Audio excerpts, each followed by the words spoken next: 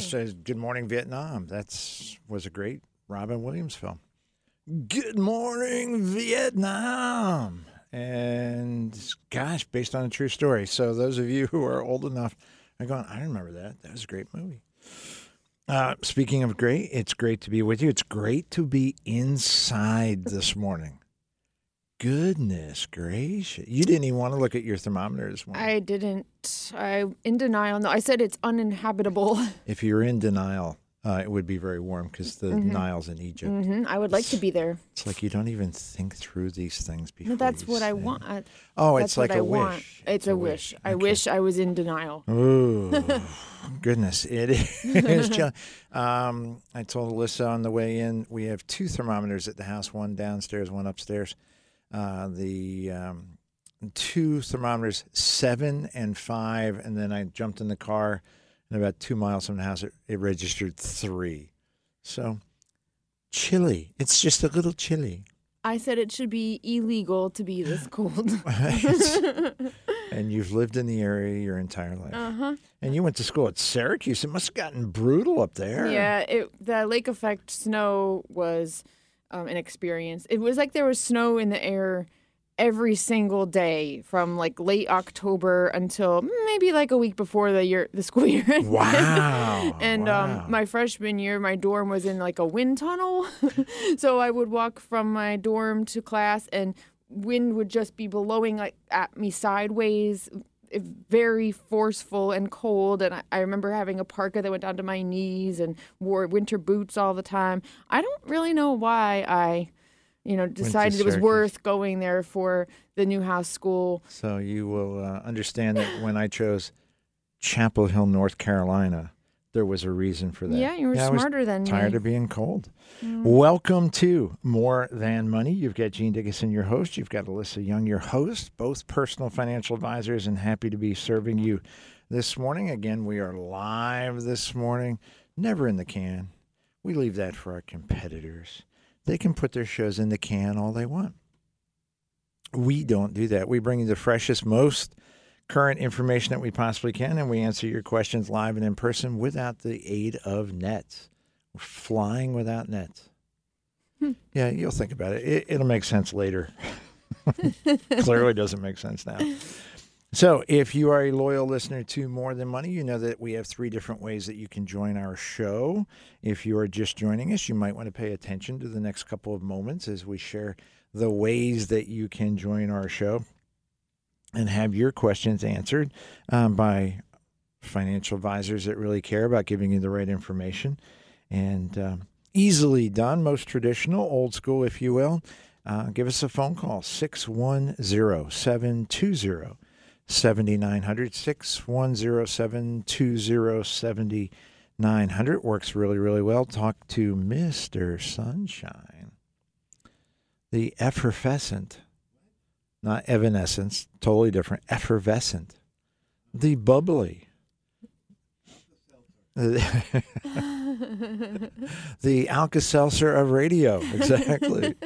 Mr. John Elliott, you'll talk to John, then you'll talk to Alyssa, you'll talk to Gene, and we'll give you as much information as we possibly can to help get you closer to your financial goals.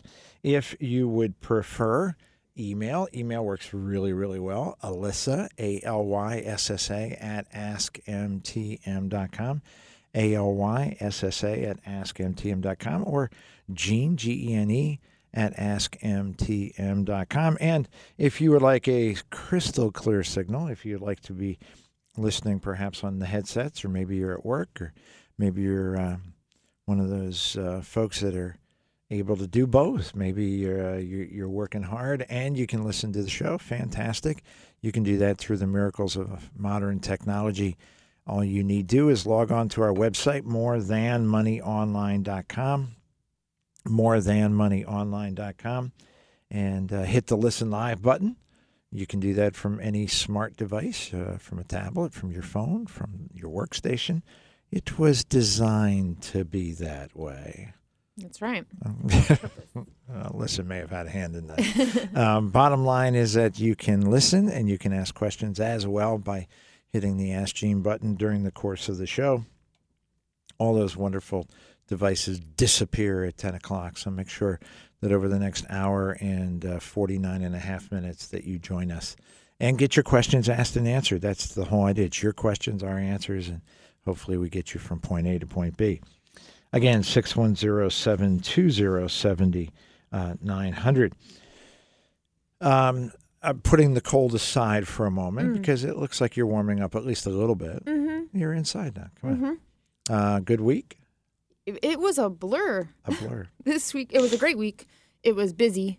It went very quickly. The days sort of all mushed into each other. So, yeah, that's the best I can say. It was a blur, but it was great. We had a couple of our specialists in the office this week, so I got to meet with my clients along with our specialists to talk about their wills and their estate plans and Social Security, Medicare, lots of good stuff. Met some new people this week and getting them squared away to prepare for their retirement. So that's always rewarding. We got a basketball game today. And yeah, so very good. How was your week? A blur is a good word for it. It is a good word for it. And we are so blessed. We read a statistic a few weeks ago that was kind of hard to believe. I should have put it into context and understood it immediately. I didn't. It's an industry-wide report survey that was done of financial advisors. And according to this report, the average financial advisor adds 2 new clients a year. Oh, is right. Oh, a year? That just, it shocked me. yeah. The average financial advisor manages a relatively small number of clients, relatively small number of dollars, is doing a relatively small job.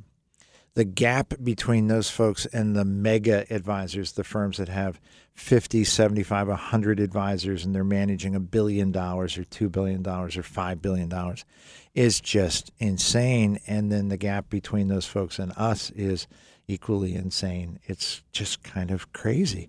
You talk about meeting some new folks, and with all of the advisors in our office, not unusual for each advisor to be meeting with 2 or 3 new prospective clients a week. Mm-hmm.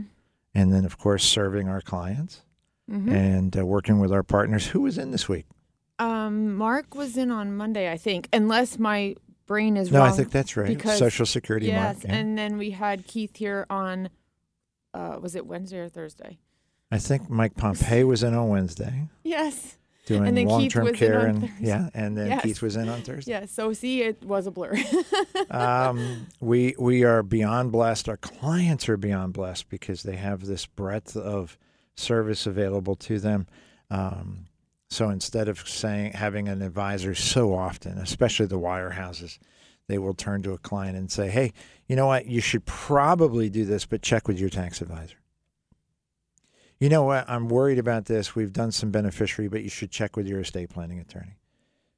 Gosh, do you have long-term care? You don't? You should check with somebody and get that done. And they shoo them away and make a little note proudly in their file. I told them they should get that done. Yeah. As opposed to, we have such wonderful folks. Wonderful folks. We're very, very, very blessed. Mark Basak, thank you. Mike Pompey, thank you. Keith Stroll, thank you. For wonderful service to our clients. Absolutely. We kind of walked off last week having not addressed a couple different topics that you wanted to make sure that we got to last week. So let's start this week. You choose and jump in there. Okay. Well, this one topic, actually, you asked me to look into, and we found some information. So your question, correct me if I'm wrong, was about you wanted to correct me before I even said anything. Temptation. When you have an annuity coming out of an IRA, perfect. Does your income stream from the annuity satisfy your required minimum distribution requirements? That's really close. The detail that I think is really important because there are so many different kinds of annuities. Yes. Is that this specific type of what type of an annuity is it? Can you tell folks specifically? Were you talking about an immediate annuity? Precisely. Okay. Yes. Okay. Yeah, I'm trying brushing off the cobwebs because we talked about it. I guess I 2 couldn't even weeks say ago. the words. Yeah. You're brushing off the cobwebs. You're doing way better than I am. Because it originally started with a gentleman that said, "Hey, I've got this money in the IRA. Yes. What I really want is just to know I have income forever." Right. Which is an immediate annuity. It works out beautifully. Right. But one of your questions was, what does RMD friendly mean when you're talking about an annuity? Because a lot of times when you start with, when you start an annuity, a lot of times there are penalties on what if you withdraw too much too soon. And so they'll have a period of time where you have free withdrawals to a limit and like 10% or something like that.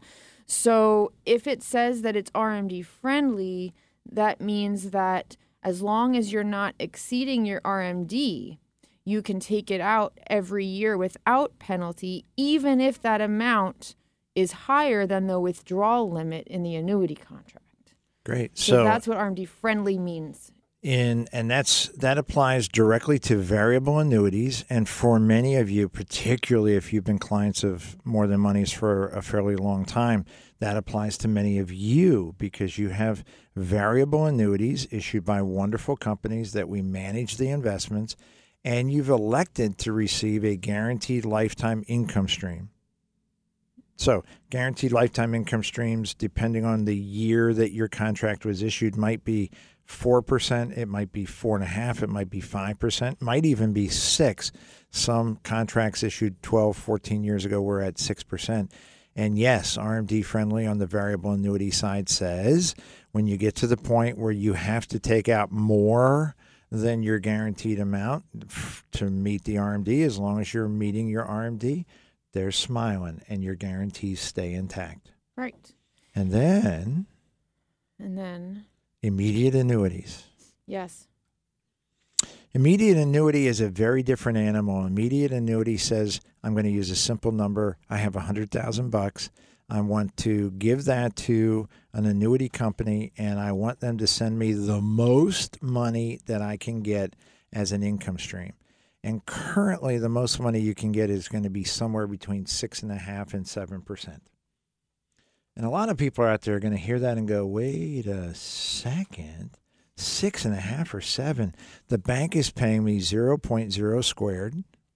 My bonds are paying, How are they paying 7%? It's pretty simple. They're actually paying about 1%.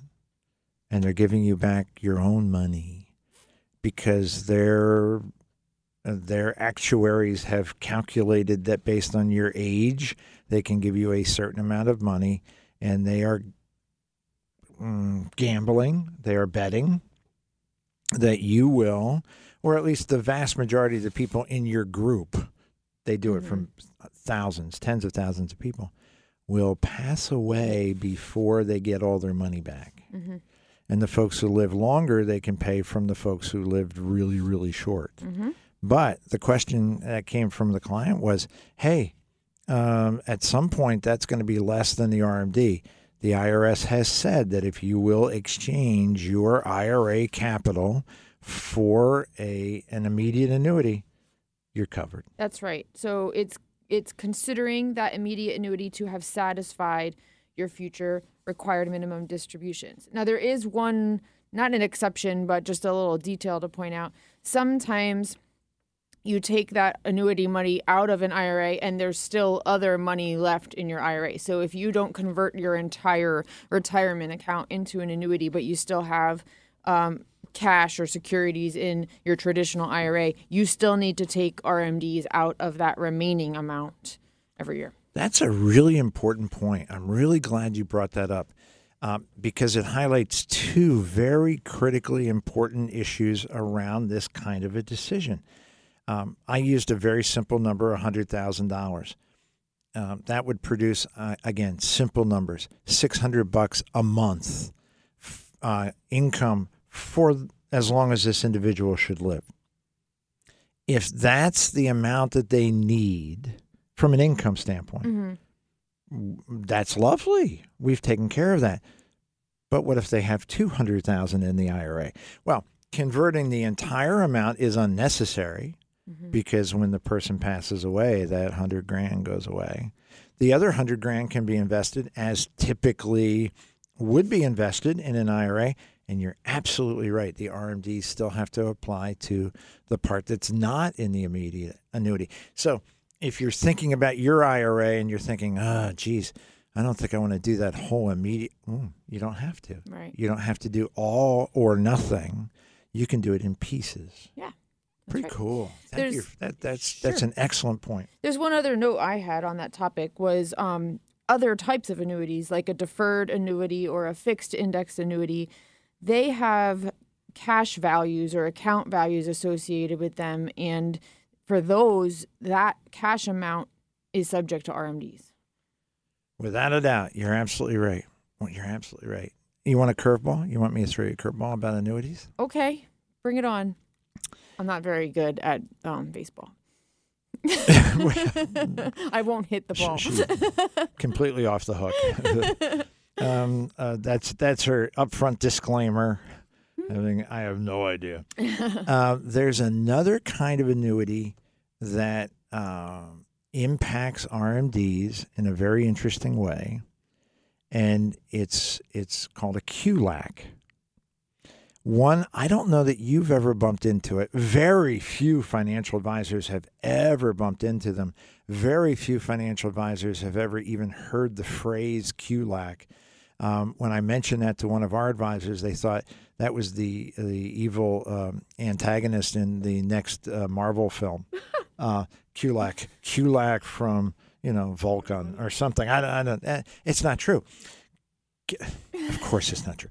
QLAC, stating the obvious, qualified longevity annuity contract. I was trying to think of what that stood for, and I couldn't figure out the L, but I did get the rest of the letters. And the L is the key. You don't want to knock the L out of it. Yes. See how I did that? Just have CAC. Longevity is the key because many years ago, now I'm guessing approximately 10, when this was first determined to be an acceptable investment inside an IRA, the key was that people were living longer and longer and longer, and they were getting very concerned that they were going to run out of money in their most senior years. So a QLAC allows a taxpayer, an individual, to take up to $125,000 out of their IRA. It actually stays in their IRA. Use up to $125,000 of IRA funds to buy a qualified longevity annuity contract. These are typically bought when somebody's just retiring in their 60s. Okay. But they don't pay anything until you're 85. Okay. And when they do start paying, they pay a lot. Not unusual that a $100,000 investment at 65 would start paying at 85, $50,000 a year. Wow. So at 85 and 86, all your money's back. And then you get another $50,000 at 87. And if you have, as many of our listeners, many of our clients do, longevity in their family. I was with clients yesterday. Mom is 91, 92. I attended a funeral a couple of years ago from one of my favorite clients. Her mom passed away 103. All of a sudden, if you traded 100 for $50,000 a year for 20 plus years, good deal. Yeah, good deal indeed. So some very interesting uses for annuities inside IRAs, some of which are tax-friendly, some are estate tax-friendly, some are investment-friendly, income-friendly, protection-friendly. They come in a lot of flavors. You got to make sure you're working with an advisor that understands how they work and whether they do, whether they're a benefit to you. 610-720-7900. We go to the phones. We talk to Joseph. Joseph, good morning. Hi, Gene. Hey, I have a couple $1,000 in a Roth IRA, and it was really great until just a few months ago because that credit union offered a 3% rate for like 2 years. I said, take it. So now it's just sitting there at a low interest rate. And I'm interested in, and this is what I want to know, I mean, can you use a Roth IRA for any kind of equity, mutual fund, ETF? And I don't know if that works that way. Can you tell me just about that for first? Without a doubt, I can turn the mic over to Alyssa. She can explain that to you. Hi, Joseph. Okay. Yes. So what it sounds like you maybe have a CD, a Roth IRA CD, perhaps, that you were getting. Well, it was a CD. Yep. It matured, and that interest rate went away. Now it's just a share account, so it's really piddly interest. Sure. So, so you can invest a Roth IRA into a variety of things, and very typical to use a mix of mutual funds and exchange-traded funds in an account like that. And what we do is allocate the right portions of that money into equities versus fixed income securities based on your risk tolerance, based on your time frame. So there's a whole mix of options available, and we work together to decide which allocation model would be appropriate for you. Joseph, and there's almost no limit to the kinds of things that you can use a Roth IRA money to invest in. So credit unions, they have their own offerings and very little else. If you go to the IRA custodian we use most often is Charles Schwab. Stock mutual funds, stock exchange traded funds, bond funds, real estate funds, commodities funds. It is the universe of investments are available to you. All you need to do is kind of determine either yourself or with the help of a financial advisor what best fits you, and you're off to the races. That's good to know. Now, a good friend of many years tells me he prefers ETFs to mutual funds, for the reason that mutual funds, you're paying taxes every year on the unrealized gains. And if you can clarify that for me, but then also what might be some advantages to stay with mutual funds as to not go to ETFs? Yeah, that's a really good question. And your friend is correct up to a point. There are certain tax advantages, income tax advantages to being in an ETF versus a mutual fund. But in your particular case, with this particular question, it's irrelevant. You're in a Roth IRA. Whatever you make is going to come out to you tax-free. So one versus the other is irrelevant. There are wonderful ETFs. There are wonderful mutual funds. So the issue is not, is one better than the other? It's kind of like saying, is a car better than an SUV? It depends on what you're trying to do with it. And so from the standpoint of investing, Joseph, give me a rough idea of the amount of money that we're talking about. I have about $3,000 in that Roth IRA. Yeah. I probably want to take a little more risk with maybe 1,000 of it to start. Yeah. Just because I need a sleep factor. Very easily done. And with $3,000, you could pick 2 or 3 either mutual funds or exchange traded funds. Exchange traded funds are very efficient. Their expense ratios are very low. There's no commissions to trade exchange traded funds. So I think that's likely the way you want to go. And if you're looking to do it on your own, Vanguard has a wonderful collection of exchange-traded funds. If you're looking to work with a financial advisor, they will be able to offer you multiple different types of exchange-traded funds to look at. I think you're on the right track. With a little bit of planning and discussion, I think you'll get a nice mix in a Roth IRA, and the future probably a very nice return as well. Okay, thanks very much, Gene. You're very welcome, Have Joseph. Good morning. You take care. God bless. Interesting. Very interesting that there are so many people with bits of information that they share. Mm-hmm. Hey, I know about ETFs, and here's why. And they don't pay attention every week. They don't pay attention to the account type. Mm-hmm. So, hey, you got to be careful. You only want it because taxes are really... Not in a Roth IRA. Right. Yeah. My timing's so good. voice of an He's angel. acting like he planned that. There it goes. I'm just so happy that we're inside and it's not 7 degrees. That's the voice of an angel, or maybe a fallen angel. Ooh, I'm just thinking, ouch. Amy Lee, Evanescence. Woo. Knocked Natalie Merchant off her angel status. In a podium. blink. If I could get Amy Lee singing these 2 songs, because if you listen to our songs, the messages are really appropriate. They were chosen for you. So if you get a chance, actually listen to the lyrics on occasion. Maybe if I stop talking, they could actually do that. 610-720-7900. Alyssa at AskMTM.com. MoreThanMoneyOnline.com. We'll take your calls, your questions, your emails after this on More Than Money. And I never could have come this far without you. They say I must be one of the wonders God's own creation.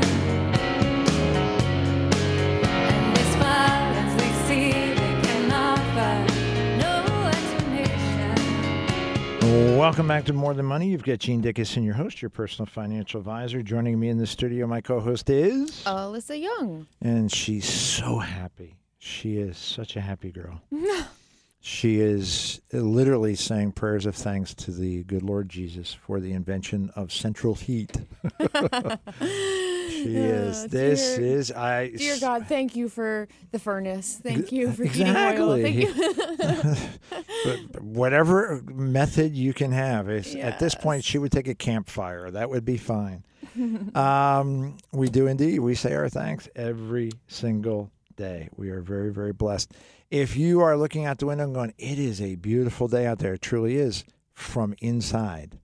The temperature this morning, depending on which of my thermometers that you wish to believe, was either 7, 5, or 3. Whew. And it's going to zoom up. No, it's not. It's just going to stay cold for the next couple days. And then I guess Sunday night into Monday, snow. That's what we hear. That's what we hear indeed. So be safe, be secure, stay right where you are, and call us, 610-720-7900. Send us your emails, Alyssa at AskMTM.com. And if you wish, you may access our show wherever there is internet, wherever you have access. Your smartphone, your laptop, your workstation, coast to coast, and from border to border, morethanmoneyonline.com. Hit the red listen live button. You're in the gig. One of my clients who is a sweetheart, and she's a loyal listener, Tina, she emailed me this past week and she said, I hope you're not running in this cold. And I said, I've been stuck, on the treadmill for like a solid week and it's boring to me. But I snuck out on Thursday after work. It was 32. And so that was reasonable, acceptable running weather. So I got an outdoor run in for the first time in about a week, I guess. And now I'll be back in on the treadmill. So for any of the others of you who were worried that I'm crazy enough to be out there in this weather, no, I'm too much of a wimp when it comes to cold. So below 30, I pretty much stay inside. Well, just because you're not running doesn't mean you're not crazy. Well, right. That's I true. mean, that would just be Thanks one for clarifying indicator. that, Gene. One indicator. It's maybe not for that reason. And I need to confess. Go ahead. Fess up. Alyssa, in addition to being a extraordinary financial advisor and an exceptional radio host, has influenced me. And most of my workouts in recent years have been weights, and I've kind of avoided the whole treadmill running thing.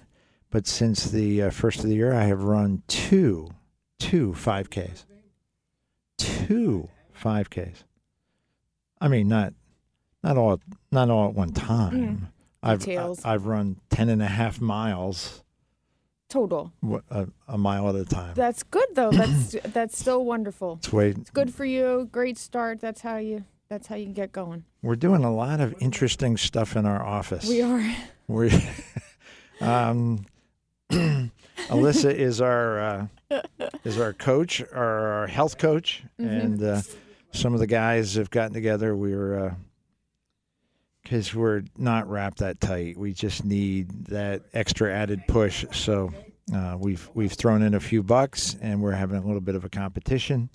And Alyssa is the referee, so she has to wear a striped shirt to and a whistle, the whole whistle. It's just you're not at the weigh-ins. That's really embarrassing. So we'll.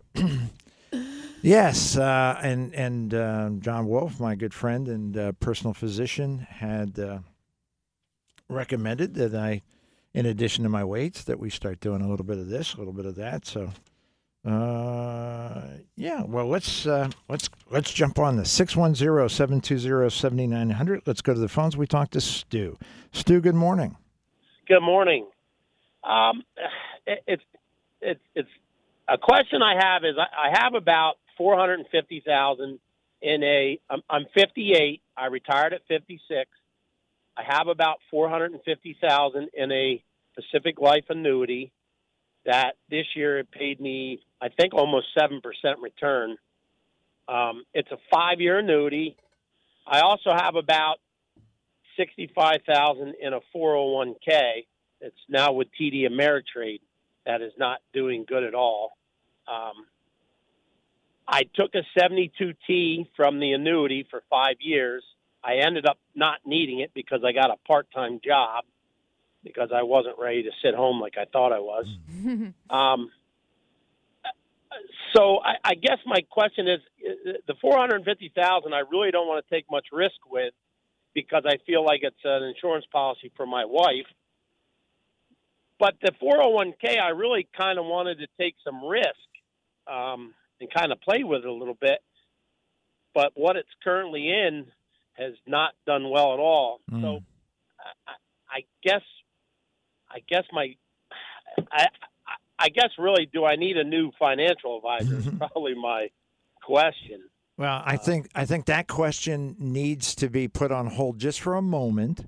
And the real question is, can you get a second opinion? Can you get a review of what you currently have with a financial advisor that's willing to take a look, give you a good feedback, a good analysis of what you currently have, and then discuss with you what some of the alternatives might be. So the answer, the fact that your current investments at TD are not doing well could be a function of just timing, could be that they're excellent investments, they're just going through a bit of a down period, or it could be I think the technical term is those investments stink. And we have no idea without sitting down and going through that. It's one of the reasons why we invented at the More Than Money World headquarters the second opinion meeting. There's no charge for it. It's an opportunity for anyone to sit with a financial advisor they can trust, go through, in your case, the questions around the investments that you're currently using, and give you some alternatives. So I think you start with that, and then that's a great idea. Yes. Then we're gonna make sure that we get contact information for you. That would be great. And John, if you put him on hold, we'll make sure that we get that contact information. Thank you for your time. My pleasure, Stu. And while you're doing that, we're going to go back to the phones, and we're going to talk to Barry. Barry, good morning. You're on More Than Money. Hey, Gene, how's it going today? I was going to ask you real quick, the price of gas is astronomical. As you probably know, I think it was $4 a gallon the other day. What's causing it, and how do you rectify the situation? Yeah, I think it's as clear as a bell. Sadly, that what's causing the energy policies coming out of Washington D.C. The cost of energy, particularly at the pump, gas pumps, rose immediately upon the new administration taking over last January. Prior to that, as you and I know, everybody knows, gasoline prices had worked their way lower and lower and lower. Natural gas prices lower and lower. During the 4 years of the previous administration, the energy prices were at all-time record lows, which really helped the economy when you're spending so much less on transportation costs, so much less on distribution costs. Walmart and UPS and FedEx absolutely are being gutted with these tremendous 50% increases in their transportation costs and their fuel costs. And as a result, lots of prices are going higher, inflation's going higher. And the only thing that has changed legitimately between the Trump administration and now is that the federal policy is to put the screws to the energy industry. They would prefer to beg the Saudis to increase production than to allow American companies, which for 4 years produced so much energy that they were exporting. We were making money by exporting energy around the world and taking a lot of pressure off of Europe, which is largely dependent on buying their fuel from Russia. We were making tremendous strides, and they threw the brakes on. And what we have seen is the result, both at the crude oil level, where a barrel of oil went from $36 a barrel to over $80. And at the pump, where you're absolutely right, we're up 50% plus. And the heating season, some of these folks on fixed income are really going to pay the price for misguided energy policies coming out of D.C. Well, you need to call the White House up and say, Joe, what are you doing? Well, call the White House and talk to somebody. I'm not sure Joe's going to understand what you're saying anyway. I don't think so either. God bless us. So all right. Barry, thank you. Hey, bye-bye. Bye-bye. God bless. 610-720-7900. We go back to the phones. We talk to Ray. Ray, good morning. Hello. Yes, good morning. Good morning. Yes, sir. I am an 87-year-old woman, and I have an annuity in my retirement plan that will mandate at age 90.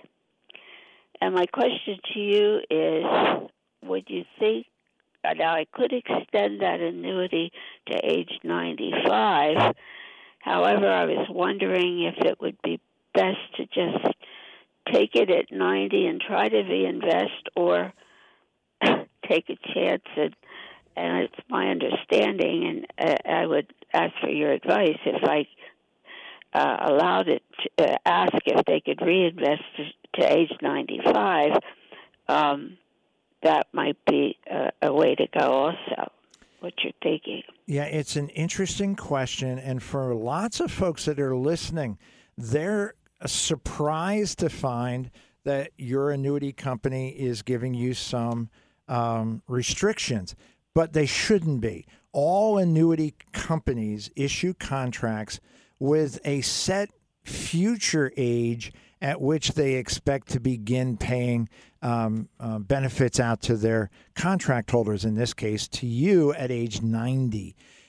In almost every case that we've run into, I don't remember one that did not work this way. If you request of the company, can I delay that? You're saying to 95, they'll say, sure. Yeah, there's very little resistance on the annuity company's part to do that. What makes that a pretty reasonable thing for you to do is that it doesn't restrict you from changing your mind. So at age 90, you could say, I don't really want the money right now. Can we push that off? They will say yes. And 6 months later, 3 months later, you could change your mind and begin taking an income from it.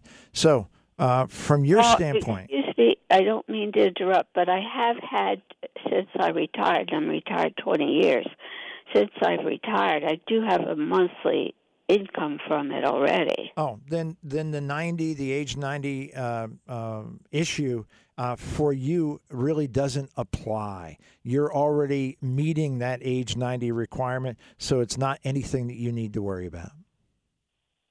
I guess I misunderstood when I called the company. Well, and to give you a bit of comfort, if you wish, One of our partners, Mike Pompey, that visits our office on a regular occasion, is very familiar with annuity contracts.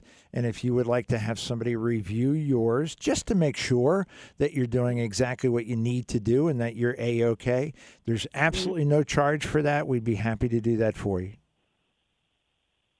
Very good. And the number that I would call for Mike? 610 Yes. 746 Yes. 7007.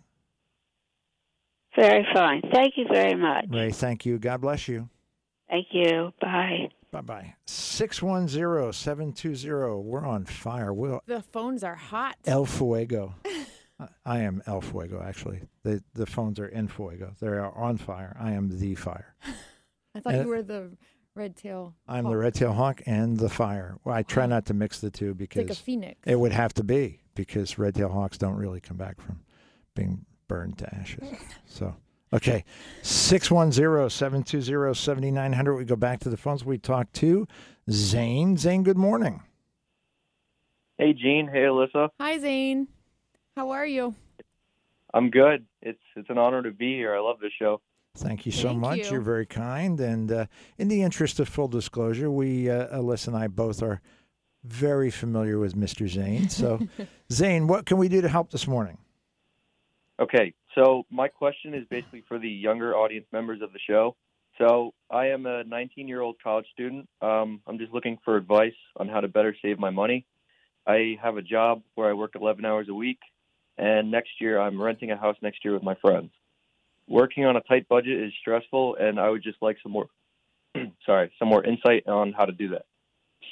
It's a really good question, and it's one that, as you already know, and most of our audience can suspect, it affects a ton of folks. Mm-hmm. College students living on a tight budget. That's one hand goes in hand in glove. It absolutely is the case for almost all the kids that are in college. So I'm going to encourage you to kind of think about this a little differently. You're at a time in your life, some would say a season in your life, or a part of the life cycle where tight budget is normal. Mm-hmm. So you're stressing yourself over something that is normal, not unlike Alyssa getting out of her car this morning. And as we greeted each other, she didn't even say hello. She went, "It is so cold, and I really hate it, and I'm really stressed." Well, it's winter. And winter, it is normal for it to be cold in winter. It is normal when you are in college and your ability to work a lot of hours is pretty restricted and your commitment to your education has to be pretty high, that your budget's going to be tight. What isn't normal, or at least what doesn't have to follow, is that you feel stressed about that. I would encourage you to start thinking really positively about the investment that you're making in your future through your education. You're absolutely, you've got student loans, you've got bills to pay, you don't have a lot of cash flow, but you are making deposits into an investment account that's far more valuable at the moment to you than a Roth IRA would be, or than a mutual fund would be, because you're setting yourself up for a career of wonderful professional opportunities, wonderful opportunity for a strong income stream, and the season for you to make significant investments or to save significantly is yet to come. It's coming, and it's really close. It's not unlike the middle of February is just so dark and dreary, and you're going, winter will never end. And I'm getting a little blue, depressed about all. And yet, spring is just a few weeks away. Spring is the season of opportunity and planting and getting things well prepared. So I would encourage you, be very specific, be very attentive to how you spend your money. The budget's tight. We get that, which means you got to watch every penny. You got to be creative. You've got to find things that you need to spend money on and find creative ways to spend less money on it. Lots of ways to do that. In the old days, there was coupons. I'm not really sure I that still use coupons. coupons still work. I tried to use coupons. Fantastic. Good. That's Like I've done before. it's a really good start. And the other thing that I would encourage you to do, if you were calling me in 5 years and you were well engaged and maybe, I don't know, a financial advisor or something, and you had a good income, I would encourage you to think about your income in 4 ways. 10% to go to savings, 10% to go for charitable activities, giving money away, 10% to go for investment, and 70% to spend and enjoy and have a great lifestyle. Right now, you simply can't do that. Yeah. But what you could do is something very similar. And instead of a 70, 10, 10, 10, maybe it's a 97, 1, 1, 1. You can still give away a little money. You can still save a little money, 1%. Even if you're only making $100 a week, I get it. 1% is only $1. A buck's is not nothing. Right. And it gets you in the habit. It gets you in the disciplines. It gets you on that path of that's how you think. That's how you approach your money. When I get money, part of it goes to worthy causes, my church or Folds of Honor or whatever. Part of it goes to savings. That'll be for my future home. That'll be for my next car. And part of it goes for investment. And investment money, we never spend. Investment money is capital that we keep forever, and we just allow it to continue to grow and grow and grow.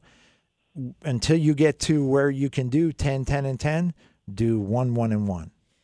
So it's a start. If I can chime in, Zane, I think Gene's advice is great because I understand that you have those goals, and you know that what you need to do in your future is to save and to invest, and you're ambitious and you want to get started now. So I think it's great advice of his to not feel like pressure to rush into that right now because it's not a good time to do it. But because I know you're probably looking for something kind of tangible and proactive that you can do, what I would encourage you to do for now is to start keeping track of how your cash flow looks. So to start making like a list that maybe on a monthly basis, here's my income and here's how I'm spending my money. So you'll learn what your patterns are, and then you can identify the money you need to spend and then how you're using the money that is discretionary, the extra, the fun stuff. Because as you get into that situation next year where you have rent and things like that, you might need to figure out ways to make it work. So start keeping track, just write it down,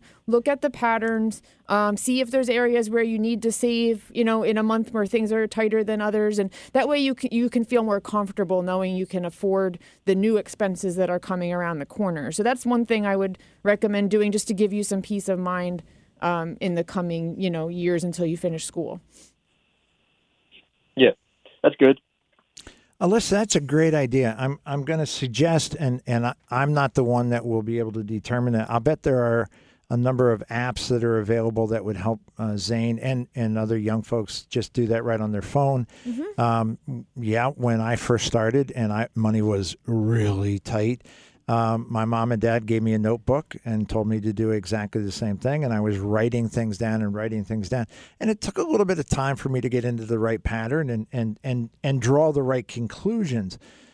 Zane, I'll share with you that my freshman year in college at Chapel Hill, North Carolina, I spent a lot of money on gas, going to and from school, to and from workouts, to and from, I was in the Air Force, to and from meetings and drills. And when I really recognized that, I made a purchase of a bicycle.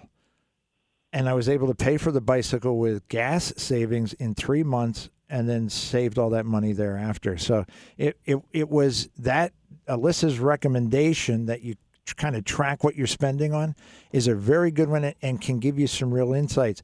But again, be at peace, be confident. You are doing exactly what you should be doing at this stage of your life.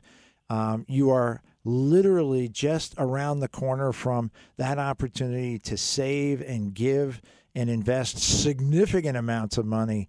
But at the moment, you've got to be focused on investing in your education, investing in your intellectual future. And the other thing I would recommend, just as an aside, is keep your eyes open. There are people out there that will bring you opportunities and bring you insights that you maybe haven't even met yet. Mentors, employers, people that you can learn from. And the more that you learn at this stage, the more profitable you're going to be going forward. Zane, that's the voice of an angel. That means hard break, top of the hour. Thank you so much for the call. We appreciate it very much. Hopefully you'll stay in touch. You'll be our financial correspondent to the College Students of America. Thank you so much, my friend. God bless you. Nice to hear from you, Zane. Top of the hour. That means Fox Network News. It'll tell you how cold it is, how much snow is coming, when, and what you need to do to get ready. 610-720-7900. 610-720-7900. We'll take your calls after this on More Than Money. Generous, I don't know how you keep on giving.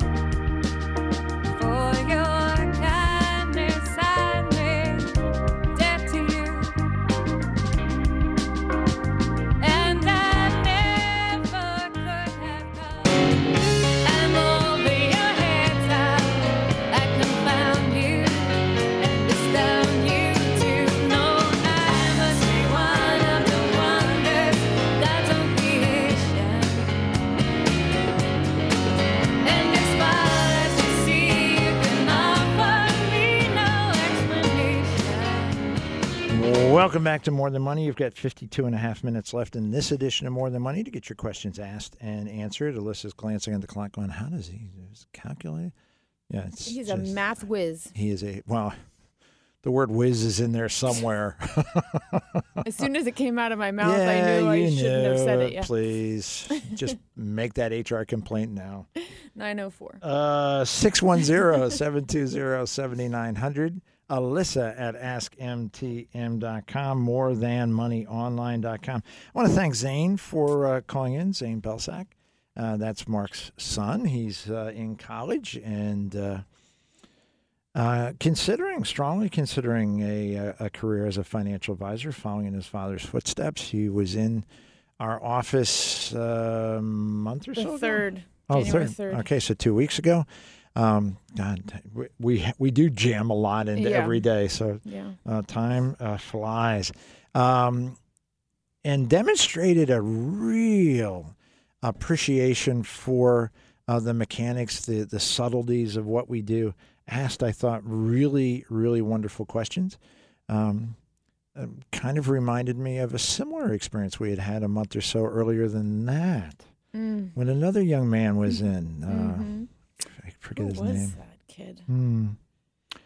Alyssa's son, Andrew, who is a junior in high school. Now, Zane's a sophomore in college, so they're not that far apart. 3 years in age, yeah. So was in as part of one of his, what's the title of the course? Junior seminar.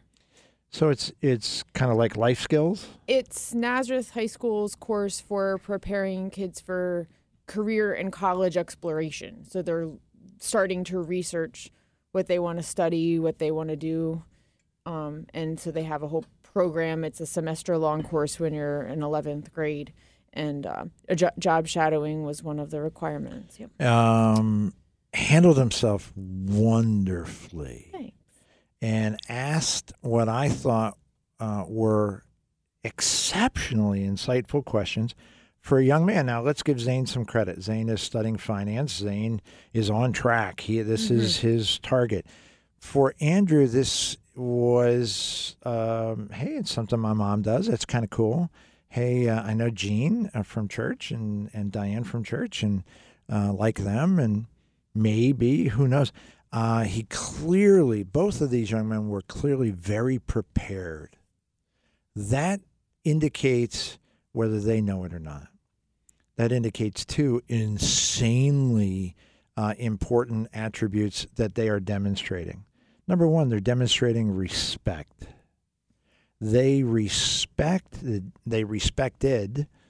the time and the willingness to share on the part of not just me, what half a dozen of our team met with each of them. So it showed great respect for us and our team.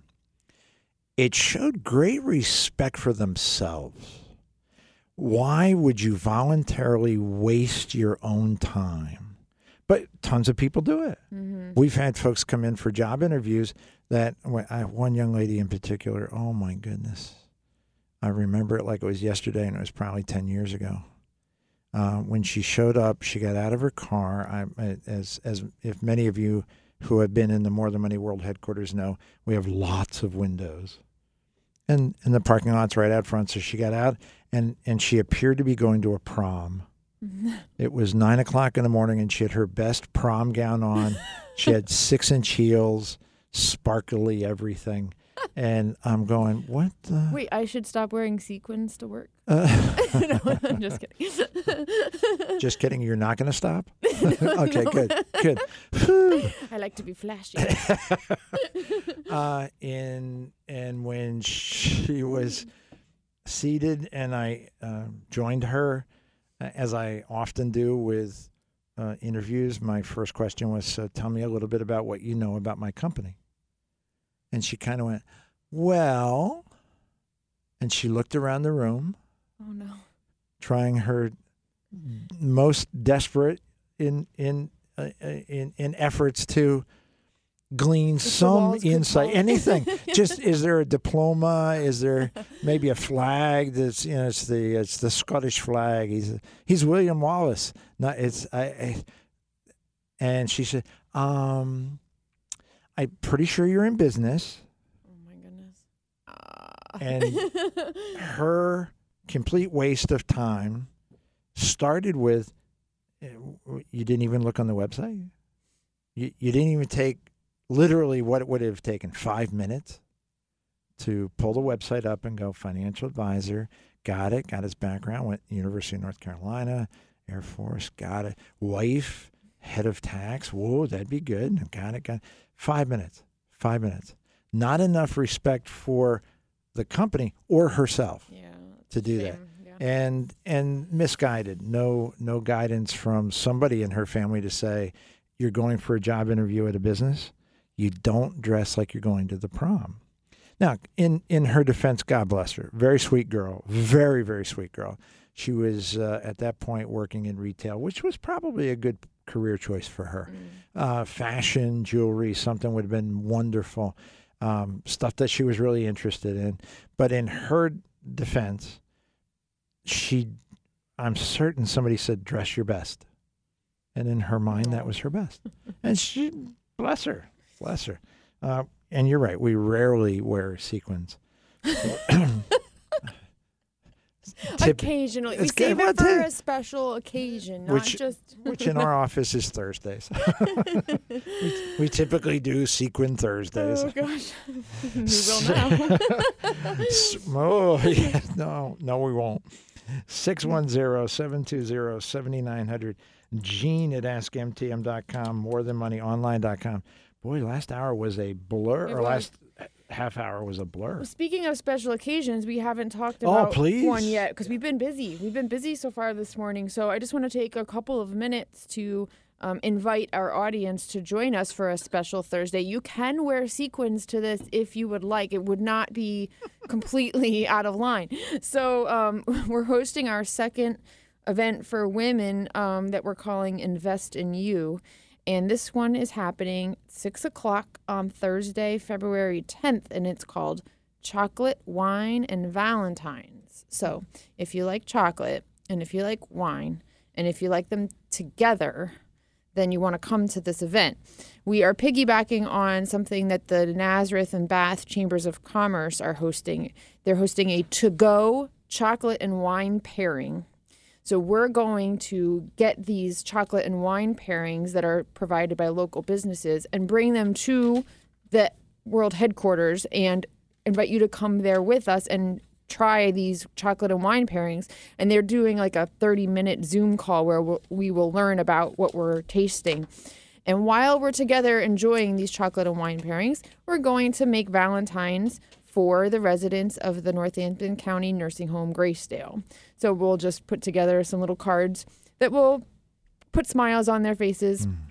And so I'm really looking forward to this. We already have a nice group of women who've responded who would like to come. So I invite others to join us if you would like the details and to RSVP. And the RSVP deadline is February 2nd, so we can order the chocolate and wine pairings. Go to our website, morethanmoneyonline.com, and click the link that appears at the very top of the page in a pink box. You can't miss it. If you have any questions about it, you can call or email me. But I just wanted to make sure you know that that's happening and you're invited. If you're a Lehigh Valley lady who would like to join us, I'd love to have you there. So come and hang out and have some yummy chocolate and wine. And if I remember correctly, the cost is very reasonable. It's what, $150 It's $10. $10 a person, yeah. $10. Yeah, we're gonna cover most of it, but because there's a charge for the chocolate and wine pairings, but we're asking everybody to pitch in $10. But it's not $150 a no, person. it's not. No, It's $10. $10. $10 for wine, chocolate, a wonderful group of people that you're going to spend some time with and really walk away with a smile on your face, and the chance to put smiles on the faces of folks at Graysdale who need smiles. That's right. That's wonderful. Good for you. I will tell you that if you're looking for just a nice night out, it's, an hour and a half, whatever. Lots of laughter and just, relaxed. We had a great time at our last event, and a lot of the same people are already signed up to come. We have at least one or two newcomers, but everyone who was there in December when we packed the shoe boxes for Holiday Hope Chest, they had a blast. So I would encourage you to come. Newcomers are not only welcome, they're encouraged, because I know some of the people that came to the first event, and we'd like to, kick them out. There's some just rowdy, out of control people. A high school classmate of mine works at the volunteer office at Graysdale, and when I called there to talk to them about this plan to deliver Valentine's, she was really happy because she said that that's a holiday that doesn't get a whole lot of attention for the residents there. And she said anything colorful and sweet is really welcome, and she was really grateful. So the more Valentines we can make and provide for them to distribute to the residents, the better. So, how many residents do they have? It's more than 400. I wrote down the number when I talked to her. I don't remember exactly, but it's between 400 and 500. Yeah. God bless. Well, thank you. Thank you for doing it. Thank you to Megan for Alyssa and Megan have taken this project by the horns, literally. And the first event was wonderful. Tremendous result. Gosh. We packed 52 shoe boxes of gifts for kids. Whew. And can you imagine if you packed one of those boxes that was opened on Christmas morning by one of those young kids that maybe, other than that, got nothing for Christmas. But they did get that, and they knew that somebody packed that with love and gave them a little hope, maybe changed the life right there. And now we're going kind of the opposite end of the life cycle and helping some folks that really need some smiles. So well done. Thanks. Well done. Speaking of folks who need smiles and the likely at the sad end of their life, Paul Grube is celebrating a birthday today. He is. Paul's my buddy. Paul is just a wonderful human being. Mm-hmm. I guess it's the Grube name. I guess so. I think his so many. We know so many wonderful Grubes. So many. Yeah, it's amazing. Just amazing. Just wonderful. I just happen to notice on occasion I'll get I have no idea why I get notifications. Because I think it's from my Face Talk or my TikTok or my Insta pudding, or I don't know how I get these things, but yeah, I already texted Paul a happy birthday message this morning, and I'll give him a birthday hug tomorrow at church. You know what? I'll do the same. Okay. Just if you see me talking to him and I haven't done it, you go, birthday. 610-720-7900, Gene at AskMTM.com, morethanmoneyonline.com, Alyssa at AskMTM.com. Can we give you more ways to join us? Goodness. I don't want to inflict this upon you. Okay. Young lady writes, my partner has been self-employed his entire working life. He's 78 years old. He's been divorced for about 35 years. Wow. So 43 years old. Yeah. Never remarried. He's collecting Social Security. He would like to see if he can collect on his ex-wife's Social Security. Well, now that's kind of interesting. She remarried. Her husband had an office job. Apparently, that's an important detail, and collected a good Social Security benefit and recently passed away. So she's now collecting her late husband's Social Security. Can her partner, can her ex-husband claim on her new Social Security benefit, which is more than he's collecting on his own? I understand he would be eligible for half her benefits. Her individual Social Security benefit was very much while here late husband was very much. Okay, let's assume that her benefit was similar to his benefit. I think that's what she's trying to say. Not sure. Her individual Social Security benefit was very much while I'm thinking late that husband means was her. And does that mean it was high? Her individual Social Security benefit was substantial, like was a higher benefit, or does it mean very much like? I don't know. I open to interpretation. But you know, it doesn't matter. Yeah, it really doesn't. It really doesn't. It's kind of like saying, hey, should we replace the deck chairs over here on the Titanic? Yeah, it doesn't really matter. It's just, you're going to be okay. So the question becomes, can her partner receive a Social Security benefit on his ex-wife's deceased new husband's Social Security? And we had to do we didn't have to do any research. The answer is no. No. Thanks for asking. We have some nice parting gifts. Goodness. That's one of the more remarkably optimistic questions I have ever had posed. I know it might be a bit of a stretch, but hey, if we can get some extra bucks, might as well ask the question. It doesn't hurt to ask. Doesn't hurt to often. That is exactly right. Does not hurt to ask. And quite often you'll be surprised that the answer is, yeah, by golly, that is true. Mm-hmm. So a very interesting question. In general, divorced spouses can collect on their ex-spouses benefit packages. Yeah. But typically that is limited to 50% of the ex-spouse's Social Security benefit. It doesn't get escalated if somebody marries well. It's only 1 degree. It doesn't go beyond that. Oh. 6 degrees of separation from Kevin Bacon. I learned from Mark. Which means, I guess you could claim on Kevin Bacon's. You may Almost not. everybody can claim their Social Security benefit. I think it says it on the Social Security Administration website. Does not apply to Kevin Yes. Bacon? We'll make a note of that. It's the Kevin Bacon rule. Oh my. I learned something interesting this week from Mark Basak. I think every time I speak to him, I do, but he taught me about how the spousal benefit works. And it's interesting. It's very complicated, but, people always ask, well, aren't I entitled to half of my spouse's benefit if mine is less? I've heard that question many times. And in a very abbreviated format, I can explain what Mark taught me. And that is that you compare your benefit at full retirement age to your spouse's higher benefit at full retirement age. Mm-hmm. You take the difference between those numbers, and that would be your maximum spousal benefit. And whether you get all of that or not depends on how close you are to full retirement age when you start your benefit. And if you start it much earlier, it's reduced. And if you wait till your full retirement age, you get the entire amount added to your benefit.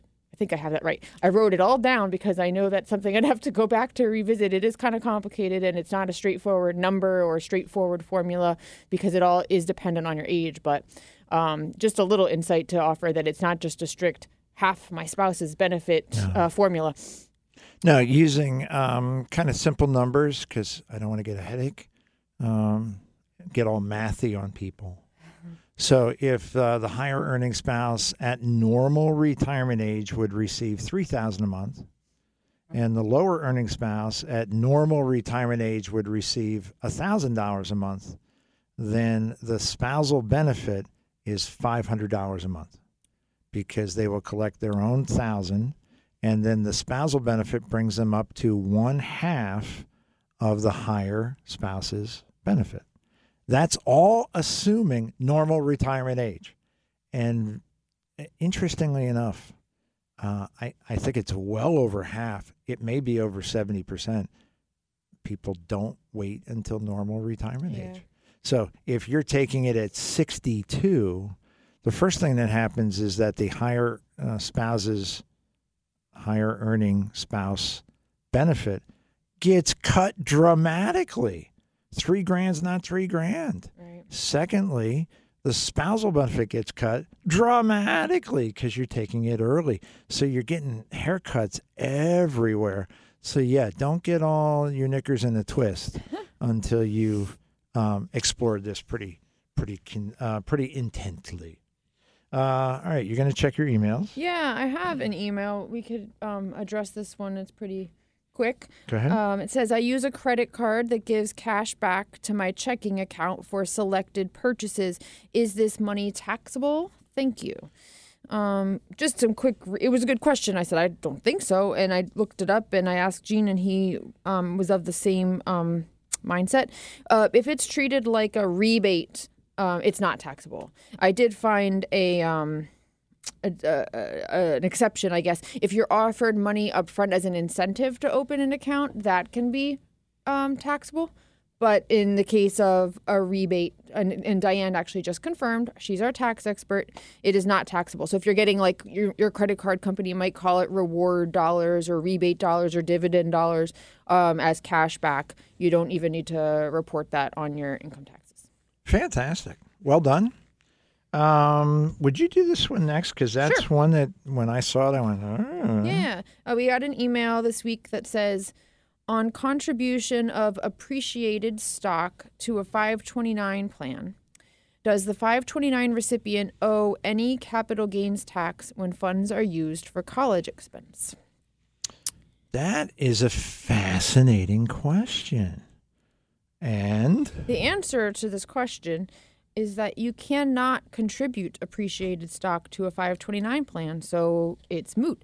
You can only contribute cash, and a 529 plan is specifically saving for education expenses. So if you wanted to use appreciated stock to fund a 529 plan, you would need to liquidate that stock first, and depending if it's in a taxable account, you would owe capital gains tax on it, and then you could put the money into the 529 plan, but you can't put stock directly into the account. And you're quite right. Since you can't, it's a moo point.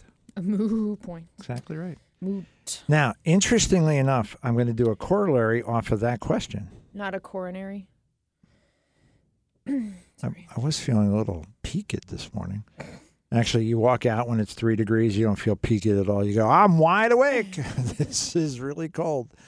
A corollary to the you cannot put appreciated stock into a 529 plan, but connected to a question we answered last week about donor advised funds, which is a contributory account that you set up that allows you to pool your charitable contributions all into one spot, and you can accumulate dollars, you can make distribution dollars. A little earthquake there going on. That's nice. we're getting a little vibration. When the vibration comes and you're 67 stories up, yeah, it gets your attention. Yeah, I'm guessing they're doing some construction downstairs, but I could be wrong. A donor advised fund, it allows you to set up your own. In many ways, it'll function as a private foundation for you. It isn't. There are significant differences, but you can think of it that way. You put money in. It is a tax deduction for putting money into your own donor advised fund. And then later you make distributions to nonprofits that you wish to support. And you can accumulate. We've been building our More Than Money Foundation for American Values for a number of years. I'm very excited. We're going to be crossing a milestone here momentarily, a significant milestone. We're very, very happy about that. A donor advised fund will accept appreciated stock. So you have some PPL stock that you got years ago for $5 and it's grown tremendously and you really don't want to pay the tax on it. You can contribute that to your donor advised fund. That is a full tax deduction. No taxable event to you. The donor advised fund will then sell the stock and invest into your donor advised fund for you. And you have cheated the IRS several different ways and cheated legally. You have avoided taxes, not evaded taxes. You have avoided taxes. That worked out really well. Excellent. 610-720-7900. Interesting day. No calls for half an hour. 100 calls in a half an hour. No calls for half an hour. I guess so next half hour, 100 calls. Well, bring them on. That'd Just be great. a thought. Give us How much time do we have there, sir? Minute and a half. Oh, then no, we'll just let that ride. Music in 20 seconds. Okay. So a couple things. We've had a number of folks say, hey, wow, second opinion on that Roth IRA investment. That'd be great. Hey, second opinion on the 401k investment. That'd be great. Hey, Social Security, second opinion. Second opinions are kind of our thing. That's kind of our thing. I've always kind of surprised me that other financial groups haven't really caught on that's thank God they haven't. Yeah. It's kind of our thing. If you wish a second opinion for your financial situation, pretty easily done. You can send Alyssa a request, Alyssa, ALYSSA, at askmtm.com. You can go to our website, morethanmoneyonline.com, and make the request through the website. And you can go old school. You can call directly to the office, 610-746-7007. Of course, over the weekend, just leave a message. We'll get back to you on Monday or Tuesday, depending on the weather. And if you call during normal business hours, you'll talk to a wonderful person, 610-746-7007. Folks, we're going to take your calls, your questions in the last 23 minutes and 30 seconds of this edition, right after Fox News, here on More Than Money. This far without you. They say I must be one of the wonders God's own creation. And as far as they see, they can offer no explanation. Welcome back to More Than Money. You've got Gene Dickinson. You have Alyssa Young. You have 22 minutes and 31 seconds left in this edition of More Than Money. Happy to be serving you this morning. For the next few moments, we're turning the phone ringer off. John's got a couple things he has to attend to, so we're taking emails, and Alyssa at askmtm.com, Gene at askmtm.com. I'm going to go through this one because it's lengthy. I'll get started here. I don't think it'll fill up the entire 22 minutes, but it might. The question is how to re-register an existing deed of our primary home to best take advantage of any stepped-up basis and or federal exemption allowance upon his passing first, then wife, me, selling the property within 2 years. Whew. Should the deed be titled in both our names and then be transferred to our irrevocable living trust, or will this mean no stepped-up basis? My husband will be 100 years old this year. Woo! I will be 80. You're just a baby, just a child. We want to fix the deed and possibly add it to our trust. It may need a fix, because for our entire 53-year marriage, the deed has never been changed to show my name. My husband bought this house for $26,500 in 1958 with his first wife, who then died only 6 years later. Oh, goodness. The property's market value is now almost $700,000. As the deed reads now, my husband is the sole owner due to her death, and he never initiated a change to the deed. Are we better able to capture the stepped-up basis by, 1, leaving the deed as is? Number 2, change to his name only, then add or do not add to the trust. Or 3, put in both our names and then into the trust or other. All the above. Do all of those. No, that's a bad idea. Perhaps the federal exemption makes this a moot point. Moo. No, moot. No, it's moot. I get it. Actually, she said mute, but I get what you mean. But we're thoroughly confused by the math. Understandably so. Yeah. Please help us decide how to title this property. P.S. We own rental property in another state, thus the reason for the trust. Thank you very much. Well, no, thank you. And goodness. Let's see. 53 years married. Oh, yeah. That's fantastic. Good for them. Absolutely good for them. Okay, I will begin by strongly recommending that you sit with a trusted, experienced estate planning attorney. If this is an issue, and it is, I think, less of an issue than you might fear, but if this is an issue, it needs to be addressed by an attorney. You need an attorney's assistance if you're changing a deed, for sure. You need an attorney's assistance if you're going to establish a revocable living trust, for sure. You need an attorney's wisdom and experience to tell you whether you need to do either. I will give you my opinion based on my 780 years of experience, particularly in the areas of real estate and estate planning. But please, please, please do not take my description of what I think you should do at face value. Please make sure that you are using a trusted, experienced estate planning attorney. And if you do not have one, you can counsel with ours at no charge. The initial meeting is at no charge. The fact that the deed has not been changed since your husband lost his first wife 60 plus years ago is an indicator that this has not, estate planning may not have been as completely done as it needs to be. There will be a challenge at the point that the property changes ownership, because it will need to be proven probate, need to be proven not only did your husband own the property and is deceased, but that his original joint owner with his first wife, that she is also deceased.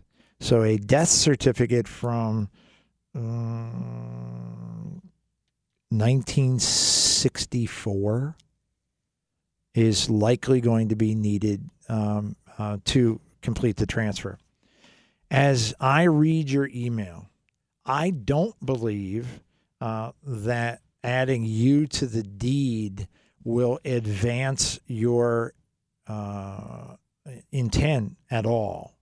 I think if indeed your husband's the sole owner at the moment and passes and you receive the home, you will receive a stepped up basis for the entire value of the home. Having said that, the cost basis will then jump rather dramatically from $26,500 to $700,000. That's a pretty important piece of the puzzle. So your cost basis, then, should you decide to sell the property, is fundamentally the full value of the property. You could sell it and you would be looking at paying no income taxes whatsoever.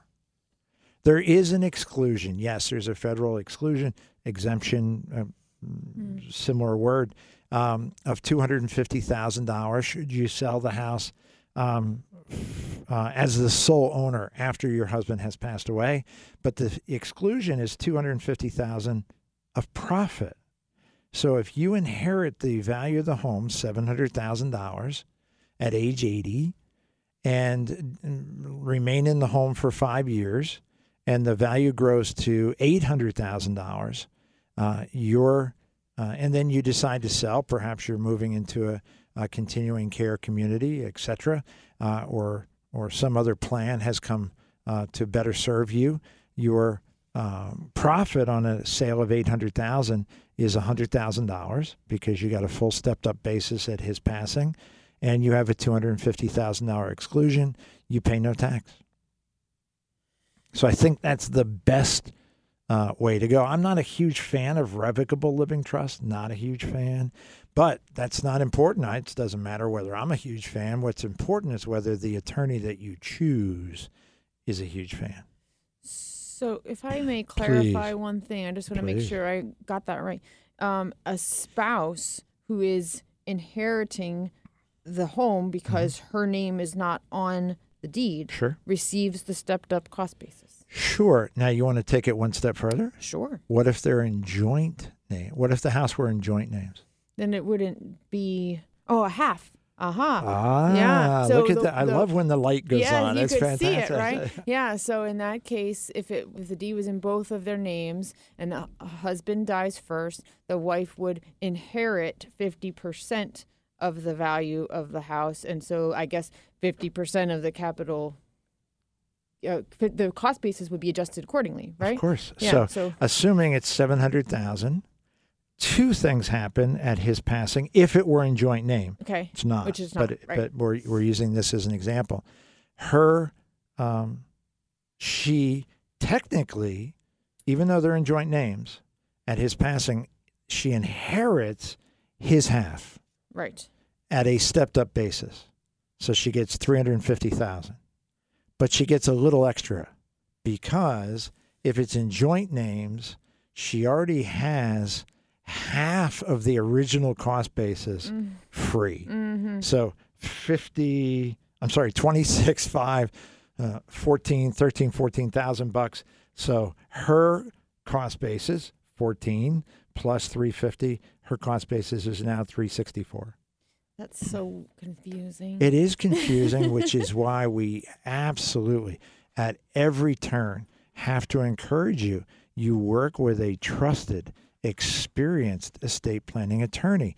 There are half a dozen times 100 ways for things to be misreported, misunderstood, taxes to be paid that should not have been paid. And this is a very good example. There are tons and tons and tons of second marriages, and where the emotional inclination, you should put my name on the deed. I'm your wife now. 53 years, for God's sakes. Well, they're still trying to see if it's going to work out. Yeah. Bottom line is, in this case, she may very well end up benefiting significantly if she were on the deed and we just walk through that. She would end up with a capital gain of something about $330,000. She gets $250 for free. She's going to pay 20% of $80,000. She's going to pay $16,000.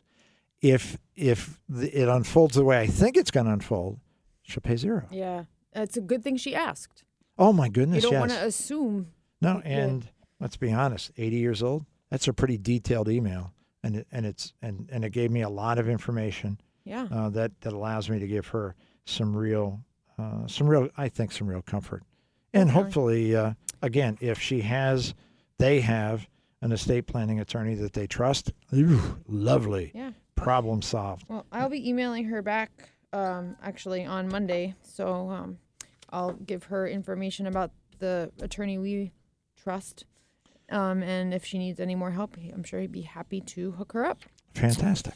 I am negligent on occasion. Geez, I could just stop there.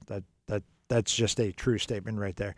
But relative to our radio audience, I often remember on our TV shows to recommend that they send us their emails and that we answer every single email.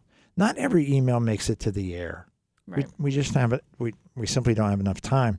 I recently culled about a year's worth of emails out of my email question file that comes with me to the radio show every week.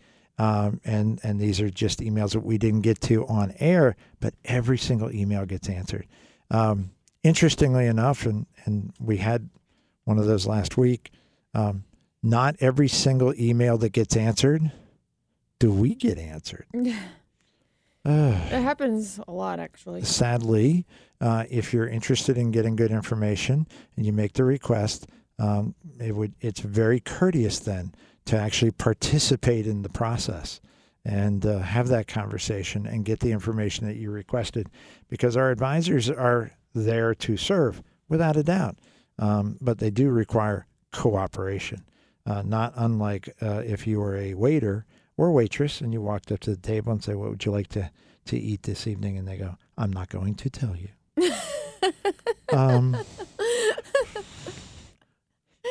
You came in, you sat down, you asked for service, but then you're not going to cooperate. Right. Sometimes people ask us a question and they, I think, hope we can just provide a really easy, straightforward answer, and they don't want to participate and provide more information or make time to talk. And it's not always possible to just answer your question based on an email. A lot of times there are important details that are missing, or we would be negligent to just make a recommendation based on a couple sentences that you wrote to us without asking follow-up questions. So we'll say, hey, can we plan some time to talk, or, get together and meet so we can do a better job of addressing, your concerns? And then they're like, nah, I don't feel like it. Yeah, if they want negligence and no real interaction, they should go to a robo-advisor. Right. Then they can be treated shabbily. Right. I'm just... That might have been a little harsh. They're not being treated anyway. Robo-advisors have no feelings. You're not offending them. Right. There's no them. It's just a computer algorithm. They're just... They will show you no compassion either. No, it's... of course not. Where is that Arctic blast of air coming from? Do you feel that? Is the window open? The air kicked on. Oh my gosh. I'm not really clear. I would call it an Arctic blast. Okay, that was a little, I'm exaggerating a little, but in 11 and a half minutes, you're going to be going out into the Arctic blast. I don't need to feel it now. Goodness gracious. 610-720-7900. We've got about 4 minutes that we could accept a phone call. So if you're anxious, do it now, for goodness sakes. Don't wait. Otherwise, we're going to attend to other details more important. So for the folks who were not with us earlier in the show, please remind them of the next Invest in You event coming up. Sure. We are hosting chocolate, wine, and Valentine's at 6 o'clock on Thursday, February 10th at the MTM World Headquarters in Lower Nazareth Township. You ladies in the Lehigh Valley, you are welcome to join us for 5 pairings of chocolate and wine. And while we're together enjoying those, we will make Valentines to distribute to the residents at Graysdale, Northampton County's nursing home. So to join us for that, all you need to do is go to morethanmoneyonline.com and click the link that appears at the top of the page so you can RSVP. We need to know you're coming so we can order you chocolate and wine. And we're asking for a $10 contribution to the cost, and you'll have a lovely evening together with some other fun people, and we'll make some elderly people's Valentine's Day a little brighter.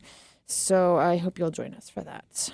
And if you are starting to see a theme, an underlying theme to the Invest in You events, that's very wise of you. There's very little in the way of formal haranguing. There's a whole lot in the way of socializing and enjoyment and pleasure and fun, and a really strong underlying theme of helping some folks that need our help. Yeah. So whether it's children or seniors, I'm just spitballing here. In a future event, I'm sure there's going to be an animal event in there somewhere. Has to be an animal event in there someplace. So lots of great fun, but more an opportunity to connect. Yeah. And in this world, connection. The folks that I'm most concerned about with all the, in my opinion, undue restrictions that have been placed on Americans are some of our loneliest folks who feel very isolated and very disconnected now. So if you have the opportunity, independent of our Invest in You events, if you have the opportunity of being kind, of connecting to somebody, perhaps a neighbor, perhaps somebody who's in your church, perhaps, or that hasn't been able to attend or is concerned about attending, and you'd like to spend some time with, you'd be amazed. Just dropping in for 5 minutes, just a quick hug, and thinking about you can make all the difference in the world, and making them feel reconnected. It's a powerful challenge. It's a powerful challenge, and if you're not maybe in a position where you can do that, you can certainly offer up prayers. And there's tons of folks out there that would deeply appreciate. It's amazing. They've actually done amazing scientific studies of the impact of prayer, and even people that did not know they were being prayed for. Wow. Showed improvement. How incredible. That's wonderful. It's not a I kind of wonder if it's an absolute fact. So 610-720-7900. We're going to put that away. 2 minutes? Oh, excellent. What do you got there? We'll do a quick one before we go. Sure. Here's another email we received. It says, my daughter received an IRA from her deceased husband's estate.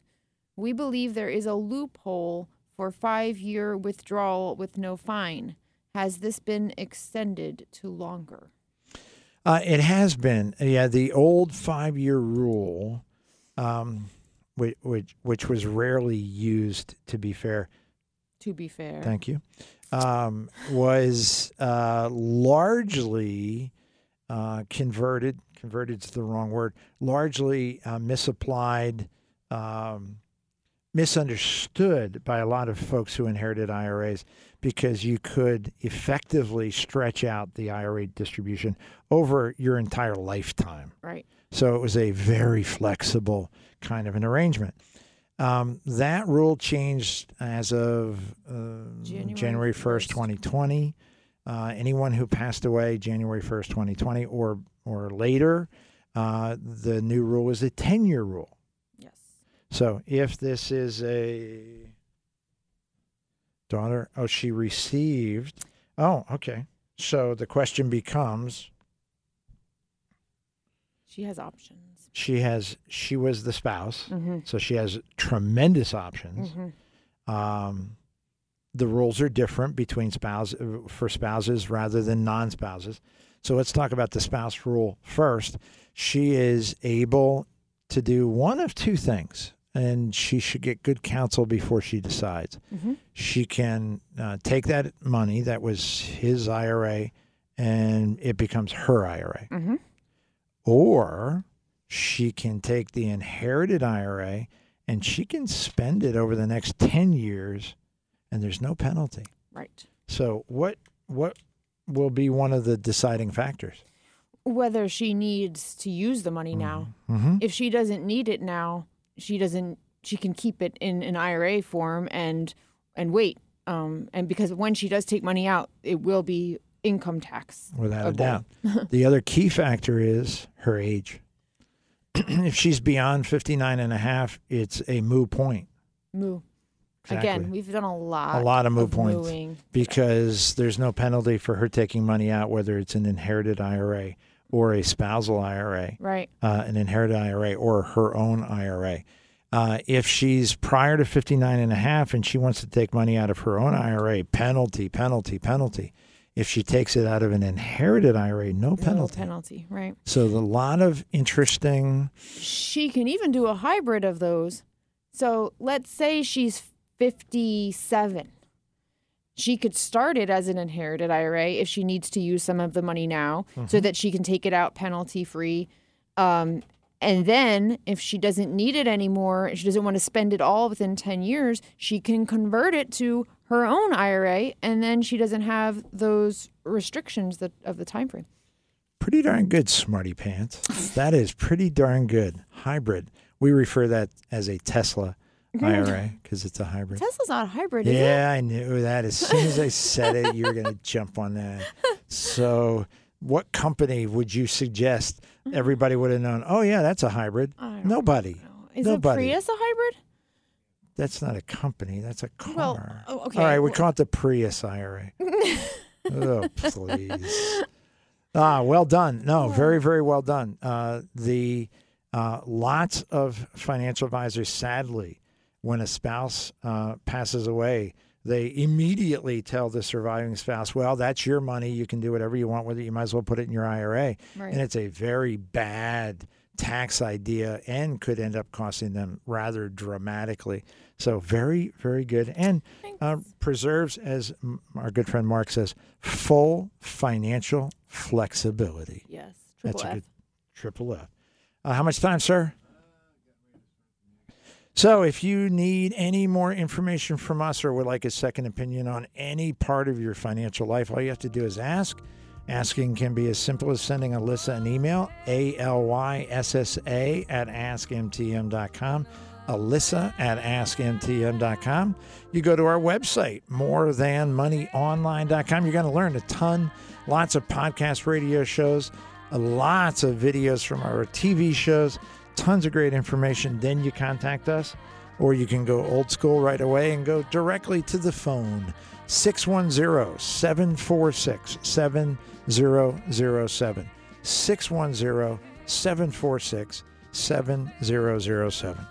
Folks, stay warm, stay out of the Arctic blast, make sure that you are safe and secure, and you return to us right here next week on More Than Money.